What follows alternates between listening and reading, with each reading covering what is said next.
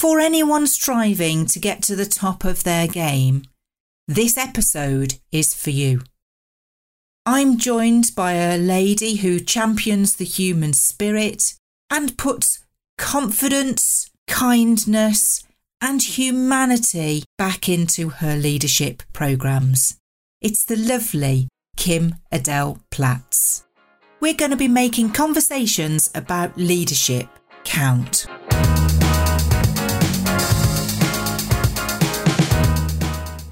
So, what's new, Wendy Woo? Do you remember that lady I was telling you about that was in Barcelona? She'd booked the Power Up session and we caught up to see how she had been getting on. She's had a great shift in the conversions of the conversations that she's been having. And they've also implemented some operational changes based on the conversations that we had. I'm going to be really looking forward to working with them again later in the year. I've also delivered a customer service webinar to 10 champions at the British Library. It was a great afternoon and it was interactive and fun. And at the end, I was told it was better than they expected. I'll take that as a huge tick. The lovely Jo in Bromsgrove wrote in and said this. After listening to the conversation with Sarah Townsend, I've just realised I don't carry my business cards. So you made me rush to get them and put them in my handbag. I've got to figure out now how to keep them from not getting dog-eared. Well, Jo, that was a great tip. And let us know the first time you have to get one out of your handbag. From South Africa, Michelle Wolfe has left us a Podchaser review. You are all about making conversations count, Wendy. I loved the tap, tap, then slap, slap, and sledgehammer story. That was Anne Hobbs. This podcast is not only about how to publish a book, it deals with life and loss.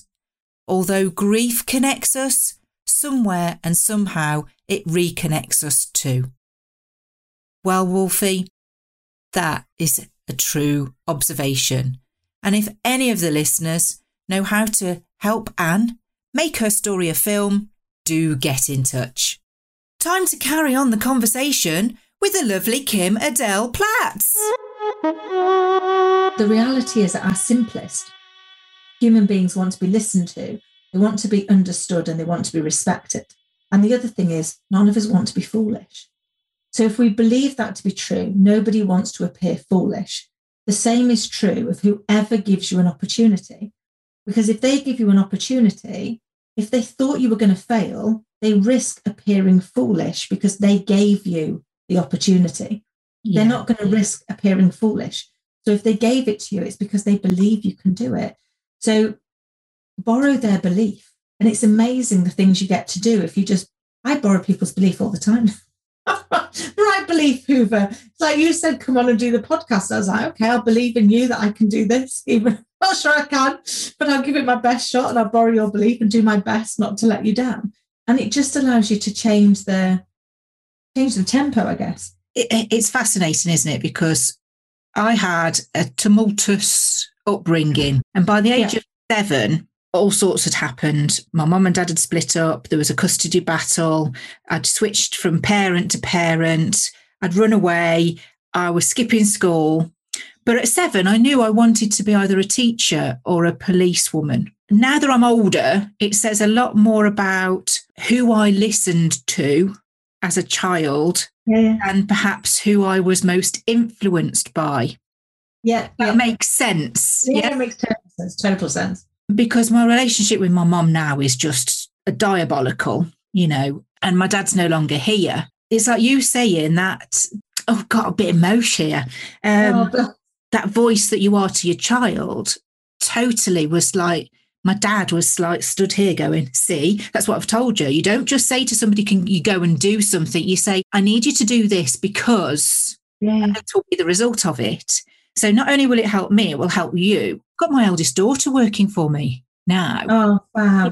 And she's gone off and she's doing all sorts of amazing things. And she's like, Mum, if it hadn't been for you, I would be wobbling so badly over what I'm doing in my life. She says, but I've got that anchor and I know that you're in the same boat. That's what ties you down, isn't it? It's that connection, isn't it? It's that piece that's like, I think with all the people in our lives that, we're here for a reason. We're here to support each other. And you look at it and say, what would you say to the people that you love and care about, whether that's your children, whether it's your family, whether it's your closest friends? You want to be there for them, don't you? You want to be there to say, do you know what? Give it a try. Because even if you fail, what's the worst that can happen? We'll still be here.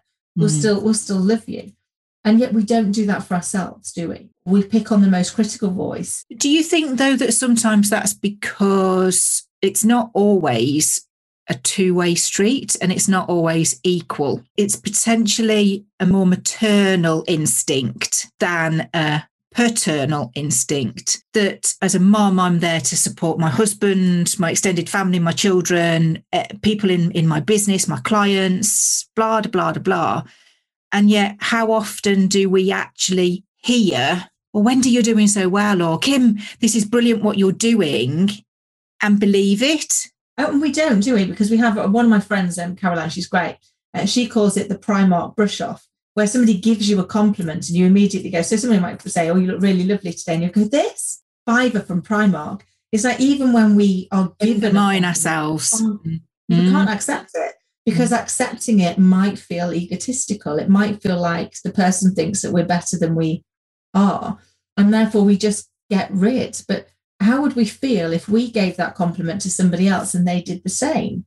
We would feel a bit like, oh, okay. Yes. We genuinely meant it. We meant that you're doing a great job. You've got this, and we've got you back and we're so proud of you.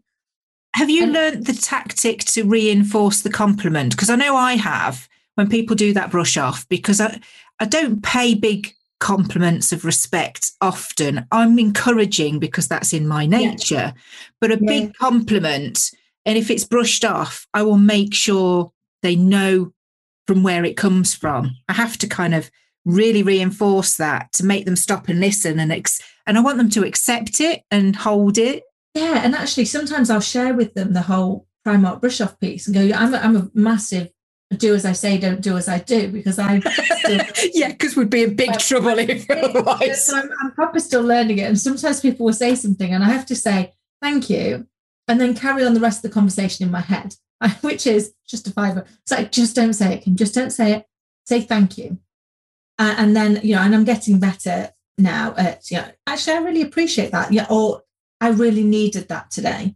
Because sometimes we do really need that. And we need to know that we're doing all right, that we're making good choices, because life doesn't come with a manual, does it? And we do our best, and we layer in children and families and friends, and you're doing your best to try and be a value add to the people around you, that you leave everybody with a feeling of increase. And sometimes you doubt that you're doing, you go like, I feel like I'm actually doing nothing well. And I think Nat and I were chatting about this on our reflections the other day. I said, we constantly look at where it is we need to go, but we don't often look back at how far we've come. And we need to do that, because if not, life's just going to be very, very hard. Even if you climbed Everest, there's base camps and camps along the way, because you need to be able to acknowledge how far you've come whilst getting ready for the next bit. It doesn't mean to say you stop climbing the mountain, but it means that you give yourself some kudos for having climbed as far as you've got. It has to be Everest as well, because otherwise you get to the summit and there's something else taller. Absolutely.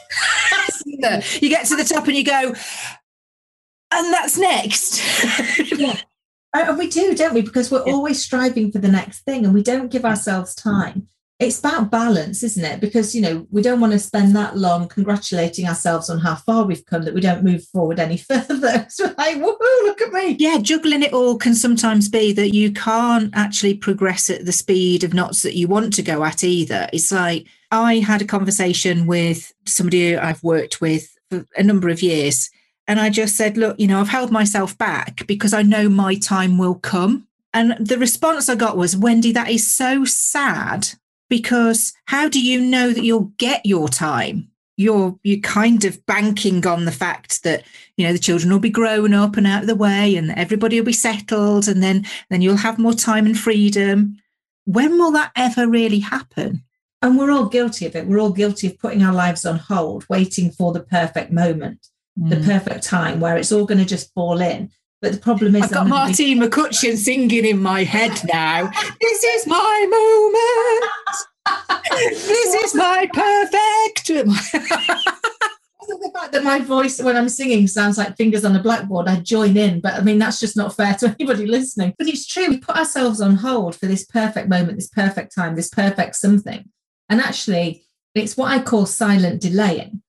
And we'll see it in people that you meet. We'll all have had those meetings with the silent delayers that violently agree with what you're saying, but then go, just before we press go, I wonder how many people are wearing a blue jumper in a DN postcode today. And you're like, really? What value is that going to add to the actual discussion? And it isn't. It's just a way of delaying actually pressing go. Yeah. And we do it on ourselves all of the time. We convince ourselves that we are absolutely in support of what we're doing. And then we'll create a silent delay, which is, and I do it all the time. Well, when Scarlett starts school, or when I meet somebody and therefore I'm not on my own, and that will become a little bit easier. When we're not in lockdown and actually I've got some childcare, when we're not, and you're like, you can't live your life on when. You've got to live it right now, because, the past no longer needs us. And the present is all we've got, because the future isn't promised. So all we've got is right now. And I don't mean that from a doom and gloom point of view, but actually if we live in the moment right now and we make the best of the moment we've got with what we've got available to us, then actually before we know it, we're doing things we never thought we would be able to do. And we're doing them now. Yeah, I was talking to Nat about this and saying that there were so many opportunities that I wished I'd have took, that I've learned to recognise how that opportunity makes me feel when it arises, because I hate regret. I hate looking back and going, oh. And then Nick as well. Nick would talk me about Big Magic, and I was reading that book. I got so far and then I stopped because I'd got this idea already and I had to go and do something with that idea before it got lost. When it makes you just feel, oh my God, this is so overwhelming. I can feel my chest actually cramping now and my tummy's like rolling. And I'm thinking, it's that scared to the nth degree. I want to swear and I can't. But those are those moments where you go, I've got to do this. It doesn't matter what happens. It always reminds me a little bit of that part in Dirty Dancing. So a real movie from my childhood. But the first movie I went to on my own when I was, with my friends when I was 14. And that moment where she says that she's scared of saying this, but she's even more scared of walking away and never feeling the same way. And I just think that's a great, Kate, she was talking about that relationship, but actually it's a great way of thinking about our lives, which is actually, I'm scared of doing it, but I'm more scared of walking away and regretting it in my future, because we don't regret the chances we took. We regret the chances we didn't take.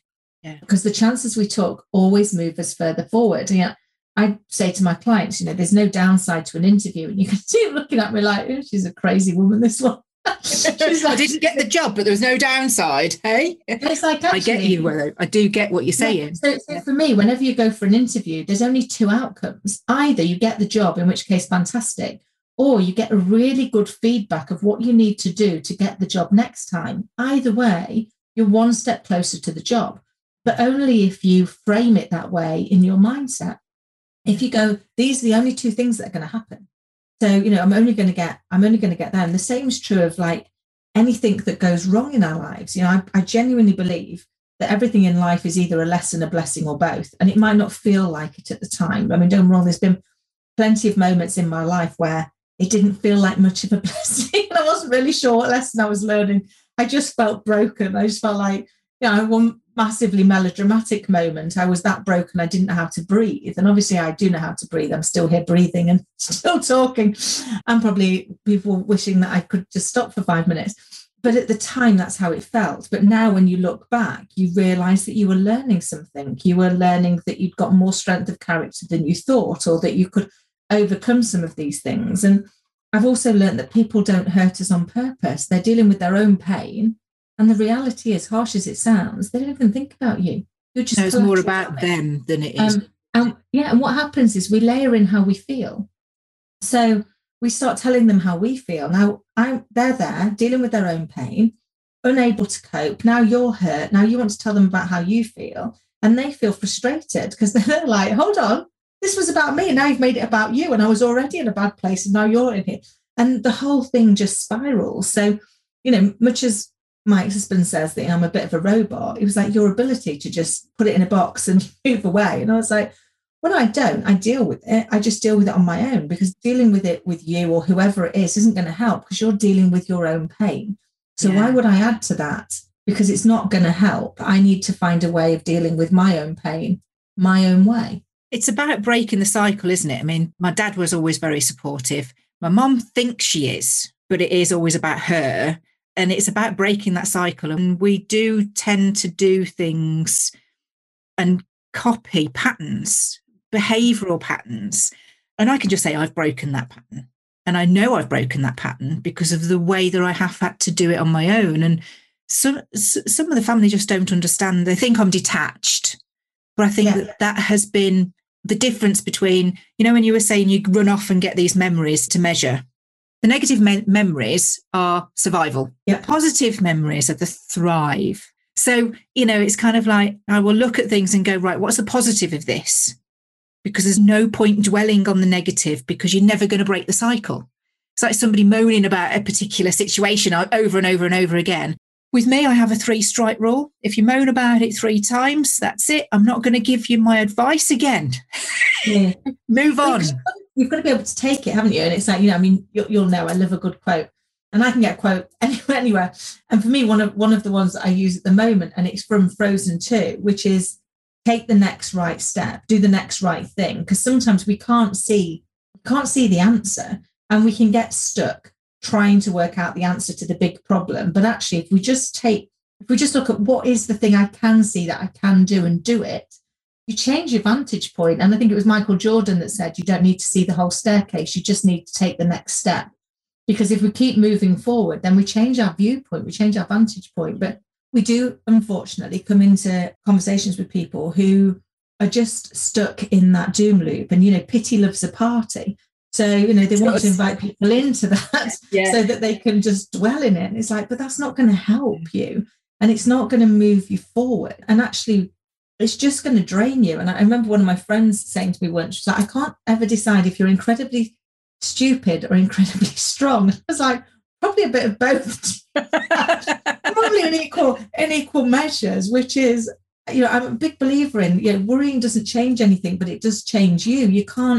It's not going to alter what's happening, but it is going to alter your focus. Whereas if you can just focus instead on what can I do, what is the thing that I can do? And I often describe it to people as the thing that I can do becomes the life raft to cling to in the stormy seas of my mind, because everything else is out of my control.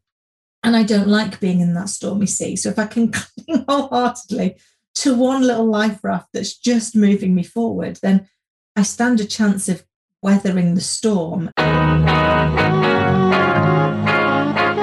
Great analogy, Kim. I mean, you kind of are mindful of the mental health first aider training that I did, and they liken depression and negativity to a black hole, that you're at the bottom of a well that's got no water in it. So, and, they were saying about, you can outstretch your hand to somebody, but if they don't want to take your hand back, then, you've got to leave them where they are until they're ready. So that one step could well be that if you feel like you're stuck in a hole, in a puddle, doesn't matter the analogy. If one thing that you can do is the raft becomes a conversation with somebody, that you can have a conversation to work something through. It might not change anything, but at least you've got somebody on your side. Yeah. And actually sometimes saying it out loud, we can have these conversations in our head, but until you have the conversation out loud, until the words come out of your mouth, and hopefully this resonates with people, we'll all have done it. Sometimes we say it and we're like, ignore me. I understand for myself how ridiculous that is now that I've said it out loud. I sound like a complete and utter crazy woman. But in my head, that made total tangible sense for days when I thought about it. And it's like, I do quite a lot of stuff on imposter syndrome. And one of the biggest challenges with imposter syndrome is you won't tell anybody you've got it, because your biggest fear is being found out. So if I tell anybody, I'm bound to be found out because I'm telling them. We know, all the research says, that if you can share it, it's the first step to overcoming it. And we get that fear. So I remember, and I share this quite a lot. I did a keynote speech before we went into the first lockdown. And I remember standing there and looking, I never look at the audience. I looked at the audience, all the things to tell you not to do. And I panicked. There was like standing room only. There was all these faces looking back at me. And I was like, you don't need to do plats. Get off. And I remember looking at this group and saying to them, do you know, every fibre of my body is telling me to get off this stage and run as fast as I can. And I can't for a couple of reasons. The first, I don't think I could run fast in these heels. And the second is I'll never come back from it. My name and my face, my picture is plastered all over this program. So you will always know that Kim Adele Platts is the girl that ran away. So I can't do that, but I can give myself permission to share with you it's how I'm feeling. And in doing so, hope I can shut the little voice up long enough to remember what I'm here to talk to you about. And then I got on with the rest of the speech. Because I thought to myself, what's the worst that can happen? I share that with people and they could all walk away. They could all go, well, if she doesn't think she should be here, I'm not going to give her my time. It would have been embarrassing, but I wouldn't have died. You know, I'd have been a bit mortified. I've had to go and get myself probably a very, very stiff coffee. People actually respect that kind of open, honest admission because they know themselves that it's unlikely that they would ever want to put themselves in a position of being on the stage either. So you saying that means that you've immediately connected with everybody. Yeah. And actually I had people queuing at the end to come up and say, you stood there in a bright red dress with bright red lipstick and a massive smile on your face, looking like nothing's ever bothered you. And yet when you said it, we knew you meant it. And we were like, well, if she can do that, maybe I can do the whatever it is I'm fearful of. And I said, to be fair, that's my reason for sharing, because we're all fearful of something. We all have something we're vulnerable about. Yeah. I spent years terrified that people were going to find out I was just an ex-hairdresser and turn around and go, oh my God, we put the hairdresser on the board. That's awkward. Get her off. I honestly did not know that. I mean, I know we met through the Love Ladies networking online. We've had the opportunity of meeting in person, but it's never quite happened. I don't know why. My impression of you online is your quotes are always positive. It always adds value. You're like that kind of auntie to me that kind of goes, come on, if I can do it, you can. And I don't know whether I'm going to do it, but I'm giving it my best shot. That's the impression that you give out. You know, it's incredible that you've just shared that you were a hairdresser. I wouldn't see that. What is wrong with that? I love my hairdresser.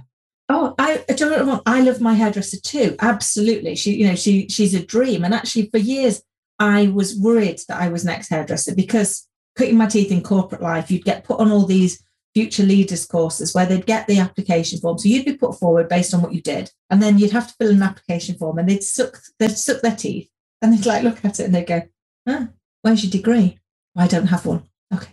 Where's your A-levels? Well, I don't have those either. So actually over the years, I started to think, oh my goodness, I shouldn't be here. I'm even more of a fraud than I thought I should be because I don't have the qualifications. I don't have the education. I got told at one point I didn't have the gravitas and I didn't have the vocabulary. So I had to learn a new vocabulary and work on my presence and all of those layered into my own lack of faith that I was actually good enough, that I was worthy.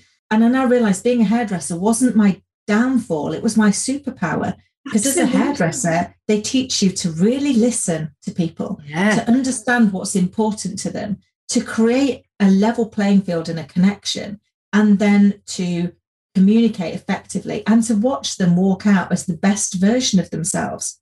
That's leadership. Because as a leader, if I can listen to my people, if I can really understand them, and if I can help them be the best version of themselves, then I've done my job as a leader. But that pulls back on my skills as a hairdresser. So once I realized that, which I'm ashamed to say was probably about 4 years ago, I'm 48 this year. So, I mean, I'm definitely a late learner. But once I realized it, it was like, actually, I've spent years running away from the thing that made me good at what I do. Yeah. You're a beautiful bloom now. It's everybody's journey is everybody's journey. And I do believe that we go through things at the point of readiness.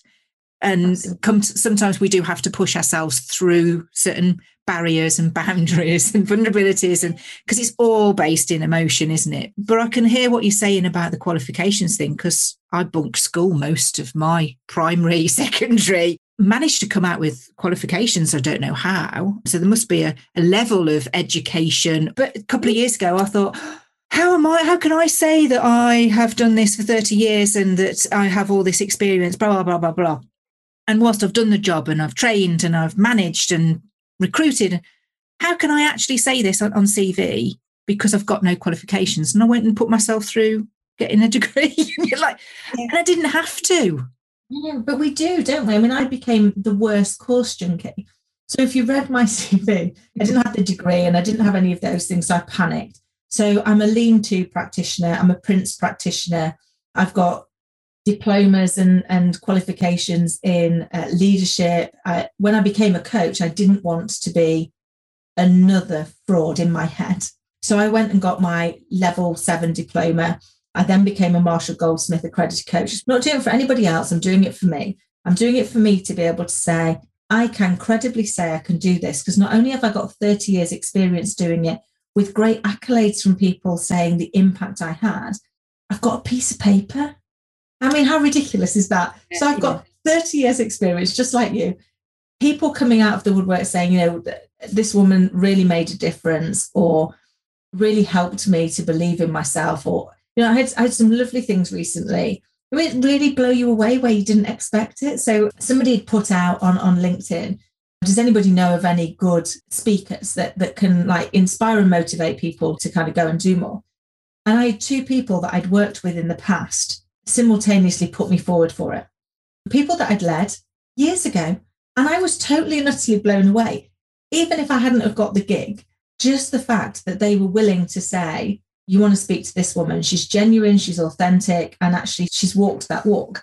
And I was like, oh my goodness, how humbling that somebody could be that kind to you. And I think sometimes we've got to take those moments and rather than, I spent so many years dismissing them and going, oh, you know, they're just being kind, or they don't really mean it, or it isn't this, or it isn't that, until I realized I was inadvertently disrespecting them. I was inadvertently taking their opinion and their beautiful gift of giving me their feedback. And almost like I now imagine when somebody gives me feedback, I imagine the most beautiful and delicate glass bauble and go treat it like that. Because if you immediately go, oh yeah, no, you're just being kind, it's like you've just let go of it and smashed it to smithereens on the floor. You wouldn't do that with a gift. And feedback is a gift because people have to give of themselves. They have to put themselves in that space of, it can be uncomfortable, can't it? It can be a little bit, because we're terribly British. We don't really like to step out there and we've been conditioned, haven't we? And yet we all strive for unconditional love. So there's an oxymoron in how we try to live our lives. Oh, totally. And, you know, I'm desperately trying with my little girl to make sure she knows that the love's unconditional. So even if she's being told off about something, it's like, this is about what you're doing, not about who you are. So mummy always loves you. No matter what happens, even if we fall out, mummy always loves you. Yeah. We're talking about what it is that we need to do differently. And they're not the same thing. It's not a score sheet of life, is it? You know, it's not ticks and balances. It's about the whole. And it took me a lot of years to realize that we are perfectly imperfect. Because I spent years desperately trying to be everybody's cup of tea. We're British. We could argue about how we take our tea as much as we could about politics and religion. You are never, ever going to be everybody's cup of tea. And then I found a quote which was, I'd rather be somebody's shot of whiskey than everybody's cup of tea. And I was like, I love it. For the right people, I'm their shot of whiskey. And for everybody else, I'm not their cup of tea, and that's fine. I would never knowingly hurt or offend or upset anybody. And if I ever did, I would apologize, because it isn't my intention to ever do that. Doesn't mean to say I won't do it, but it won't be intentional. But therefore, you know, if I'm not their cup of tea, they can move on. And that doesn't mean that I'm being unkind. It just means it can't be everybody's cup of tea. We are perfectly imperfect. And it's okay to have a difference of opinion. It's okay to disagree. We just can't disrespect, because we live in a world of polarity. So for every up, there's a down. For every left, there's a right. So I always say to my clients, you know, if I were to hold this book up and say to you, Wendy, there's literally nothing written on the cover of it, would you say I'm right or I'm wrong? I'd say I see it differently to you. Yeah. But when I turn it round, there's nothing written on my cover. And actually, once you realise that just because I'm right doesn't make you wrong, and just because you're right doesn't make me wrong, we're just viewing it from a different viewpoint. Place. Yeah. And that's life. Everything we do, we're viewing it from a different viewpoint. And if we change our mindset to seek to understand always, It doesn't mean to say we have to agree, but we constantly seek to understand. Then all we can ever do is grow. And my nan always said, every day is a school day. And God bless her, she was right. Because if we open our minds, we learn something every day. And what an amazing gift every morning to go, I wonder what I'm going to learn today.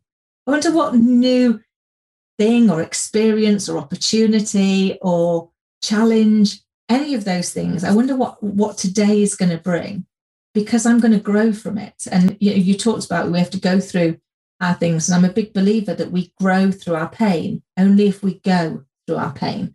So we actually have to look at it and look at and we can't always do it straight away. There's been things in my life that it took me years before I was ready to actually go and visit them and look at them and say, what were you teaching me? What did I need to learn from this? Because I wasn't ready for the lesson. So I survived, but I didn't thrive. And to thrive, I had to go back into those dark spaces and really look at them and forgive myself for not being there for myself, for not being perfect, for not being there for everybody else, but take the learns. And I think it's how we do that and kind of move forward. And you were so kind, bless you, with I come across as one of the aunties that's going, if I can do this, you could do this. I think we all have a purpose in life. And Pablo Picasso said that the meaning of life was to find your gift and the purpose of life was to give it away. I believe my purpose is to say, do you know what, if I can do this as a slightly scatty, not particularly well educated, has been through, a number of disasters. I mean, I'm nearly finished writing my book, which is called, you couldn't make this up, 3 Divorces, a Stalker and an Evil Inner Critic. It's like, actually, my reason for it is, if I can traverse this world with all of these things, so can anybody. But all you've got to do is find the right people to believe in you. And when you doubt yourself, borrow their belief, but then do the right thing and pay it forward. So if you've borrowed somebody else's belief, lend your belief to somebody else, because that's going to be how we change the world. That's going to be how we move it forward, by sharing our belief in others and borrowing other people's belief in us when we need it. Is going to be, I believe, the new currency, that and kindness.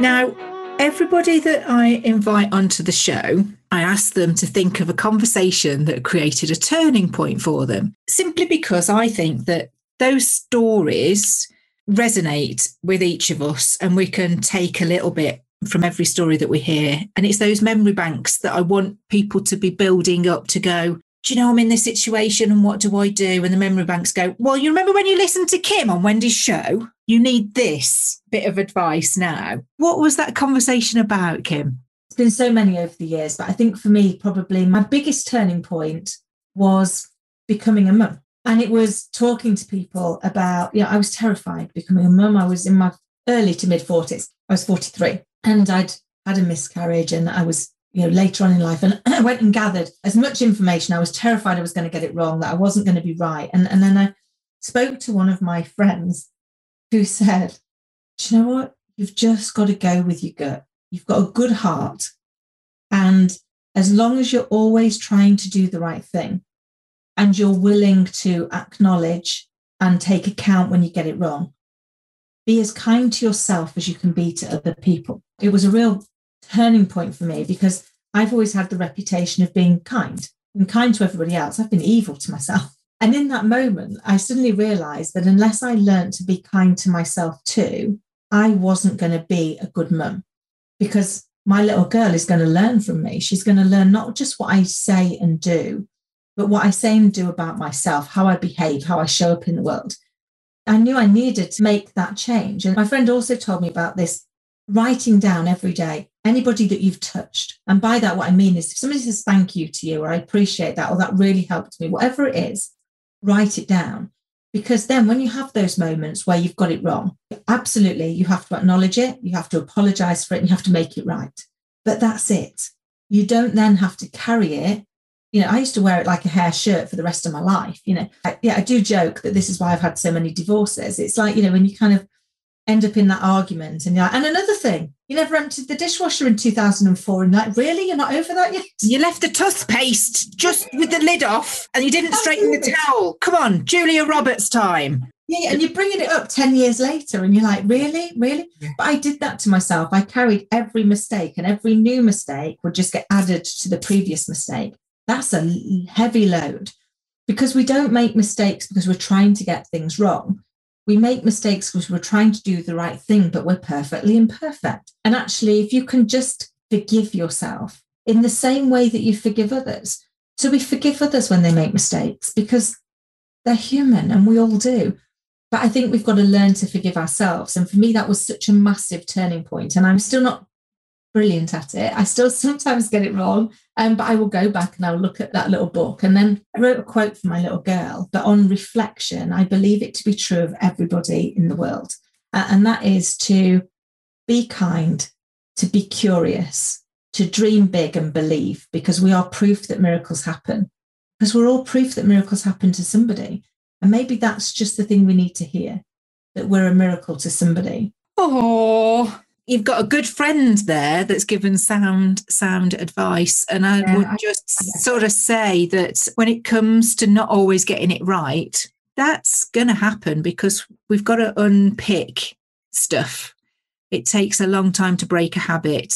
Much the same as it is to give up smoking or to cut down on your drinking or to not put as much in here so that it's on your hips. And, you know, there are so many challenges that we have to face that you're not going to be able to lead the perfect life and act in the perfect way. So, yeah, just be. Yeah, I think it is. It's not being kind to yourself, because I'm a big believer, and this is for anybody. You know, I don't believe people have negative intentions. There'll be an exception. Whenever I say that, somebody will bring up a serial killer or something, and it's like, okay, there's an exception to every rule. However, in the main, I believe people have positive intent. That doesn't mean to say they'll always have a positive impact. No. You know, we all know when we're giving feedback to people that, you know, one of the things, I've spent years doing senior leadership roles, and you have to give people feedback. And the first thing they do is defend what they were trying to do, because they weren't trying to get it wrong. They were trying to do the right thing. They just didn't quite manage it. So now I don't even start with the feedback. I start with what I think you're trying to achieve is. I think what you were trying to do is X, Y, Z. Am I right? Is that what you were looking for? And they're like, yeah, brilliant. That's exactly what I want you to do. What I need to talk to you about is, whilst that's what you're trying to do, and that's an amazing goal, this is what's happening. So how can I now help you to align what you're doing with what you're wanting to do? And how can I help you to achieve it? You've immediately ensured that they don't think you think they're stupid. You don't think that they are trying to do a bad job, and you're now their ally in achieving their goal. So you're now in it together rather than on the attack. And it makes the whole conversation so much easier, because you're dealing with intention versus their impact. And it makes difficult conversations so much smoother. And I think once we get into that place, that is, you know, if somebody's doing something, even if it's really obvious, you know, I go into organizations, I often do transformational stuff as an interim. And the first thing I say to any organization, any team is, if I do something that's really irritating, even if it's really, really obvious, could you do me a favor? Could you just tell me what it is? Because even if it's obvious to you, I promise it's not obvious to me. And I'm not intending to irritate. So unless you tell me, I'll carry on doing it, because we have blind spots for a reason. We're blind to them. That's why we have coaches, because they can shine a light. We all have blind spots for a reason. We're blind to them. And actually what we need is people to shine a light on our blind spot and say, you know, here, this is where you get in your own way. This isn't saying, you know, you're a bad person or, you know, you're trying to get things wrong. It's around saying, you might not know this yet, but when you do this, actually, it's not you at your best. Or sometimes our blind spot we're really good at something, we just can't see it. And so, you know, the amount of people over the years that have been working on something that they're darn good at, they're brilliant at it. And when you chat to them, they're like, yeah, I'm working on this. Don't. You're brilliant at it. Work on this where you're not quite so good. And then together you'll level up. But I think we've just got to be more open, haven't we? Yeah, and I think that's where conversation really does count, doesn't it? In terms of picking who you have those conversations with, like who you pick as a coach and for what reason, whether it be personal, business, growth at work, whatever it is, it really does come down to who it is that you're having those conversations with. It's got to be, and I talk to all potential clients and say, I won't be the right coach for everybody. You know, the first conversation has got to be around whether or not you think you can trust me. Because if you can't trust me with your worst fear, we won't be able to get you to your full potential. We'll get you to as far as you're going to be able to share with me. But if you're going, I can't share this, then actually it's not the right thing for you. And likewise, I look at those conversations and go, do I think this person's going to share? Because if they're not going to share, I don't want to waste their time or my time. I want to be able to help people to get out of their own way and go on and be the best that they can be. People make quick assumptions and they make decisions very, very quickly. In your line of work, when it comes to starting that conversation, how long do you think it takes before they've made their mind up whether they're going to or not? It's a fascinating question. So I believe they've probably made that decision in the first 5 minutes maximum. It can take them a while to acknowledge that decision. And I always say to them, go with your gut. Right? Yeah. It can, we don't trust our gut enough. Our gut instinct is usually there to keep us safe. And then we overthink it and we come up with reasons why actually maybe it's wrong. I said, but for me, I've always said, trust your gut instinct. Gut instinct is basically your inner child and your soul telling you where it thinks. And that's the bit you're trying to connect with. That's the bit you're trying to understand. Where is it damaged? Where does it need help? And know that there's no right or wrong answer. The right answer for you is the right answer. So you don't have to justify it to anybody else. And I guess for me, that's why I always set it up with clients that go, I won't be right for everybody. I'm saying that so you've got a really easy get out of jail. But likewise, I want to be able to add value. I want to be able to leave things better than I found them. And if someone's not going to be able to trust me, then yes, I can leave it a little bit better than I found it. But that's not really going to leave them with a feeling of increase. And I think that's what we're all here to do, is to leave everybody and everything better than we found it, and acknowledge that we can't be that for everybody. And that's okay. Kim, I think if all the other bits of pieces that we've talked about, which are really helpful and insightful, there's one thing that I know that people really do struggle over is if they need a coach or not, who should they pick and why should they pick them? And you know what? 5 minutes and trusting your gut is probably the best advice they'll ever get. Thank you for that. If people want to get in touch with you, it's always to carry the conversation on. Listen to the show, leave a review. But really, we want people to be getting in touch with the guests and carrying that conversation on, whether it's just about sharing the experiences, whether it's that you'd like to talk to Kim about being a client or whatever it is. What's the best way for them to get in touch with you, Kim? All over social media as Kim Adele 10. I'm on LinkedIn as Kim Adele Platts. Or if you went to my website, which is www.kimadele.org, my telephone number, my email address is there, and I'm happy to chat to anybody. Sometimes all we need is a conversation. And for me, it's always a non-obligatory conversation. Sometimes you just need 2 minutes and you'll work out for yourself. It's not for you, or actually all you needed was just that 2 minutes. I'm sure you will agree that was a powerful conversation. We all need to keep a check on those blind spots. Kim has kindly offered a free downloadable document that we will put into the show notes on Apple. We'll also be putting them on the website, and Kim has very kindly done a letter to listeners. Find out what she's offering to you and go to all the W's makingconversationscount.com website for all the details. Now, of course, you're welcome to book a chinwag with me. You'll find all the details on the website too. My book is a bestseller and it's currently on special offer for the Kindle version. Until next week, where we'll be bringing Marina Hoa talking about branding. Thanks for listening. We all need to be herd animals, and at the same time, we have this very innate sense that we need to be individuals.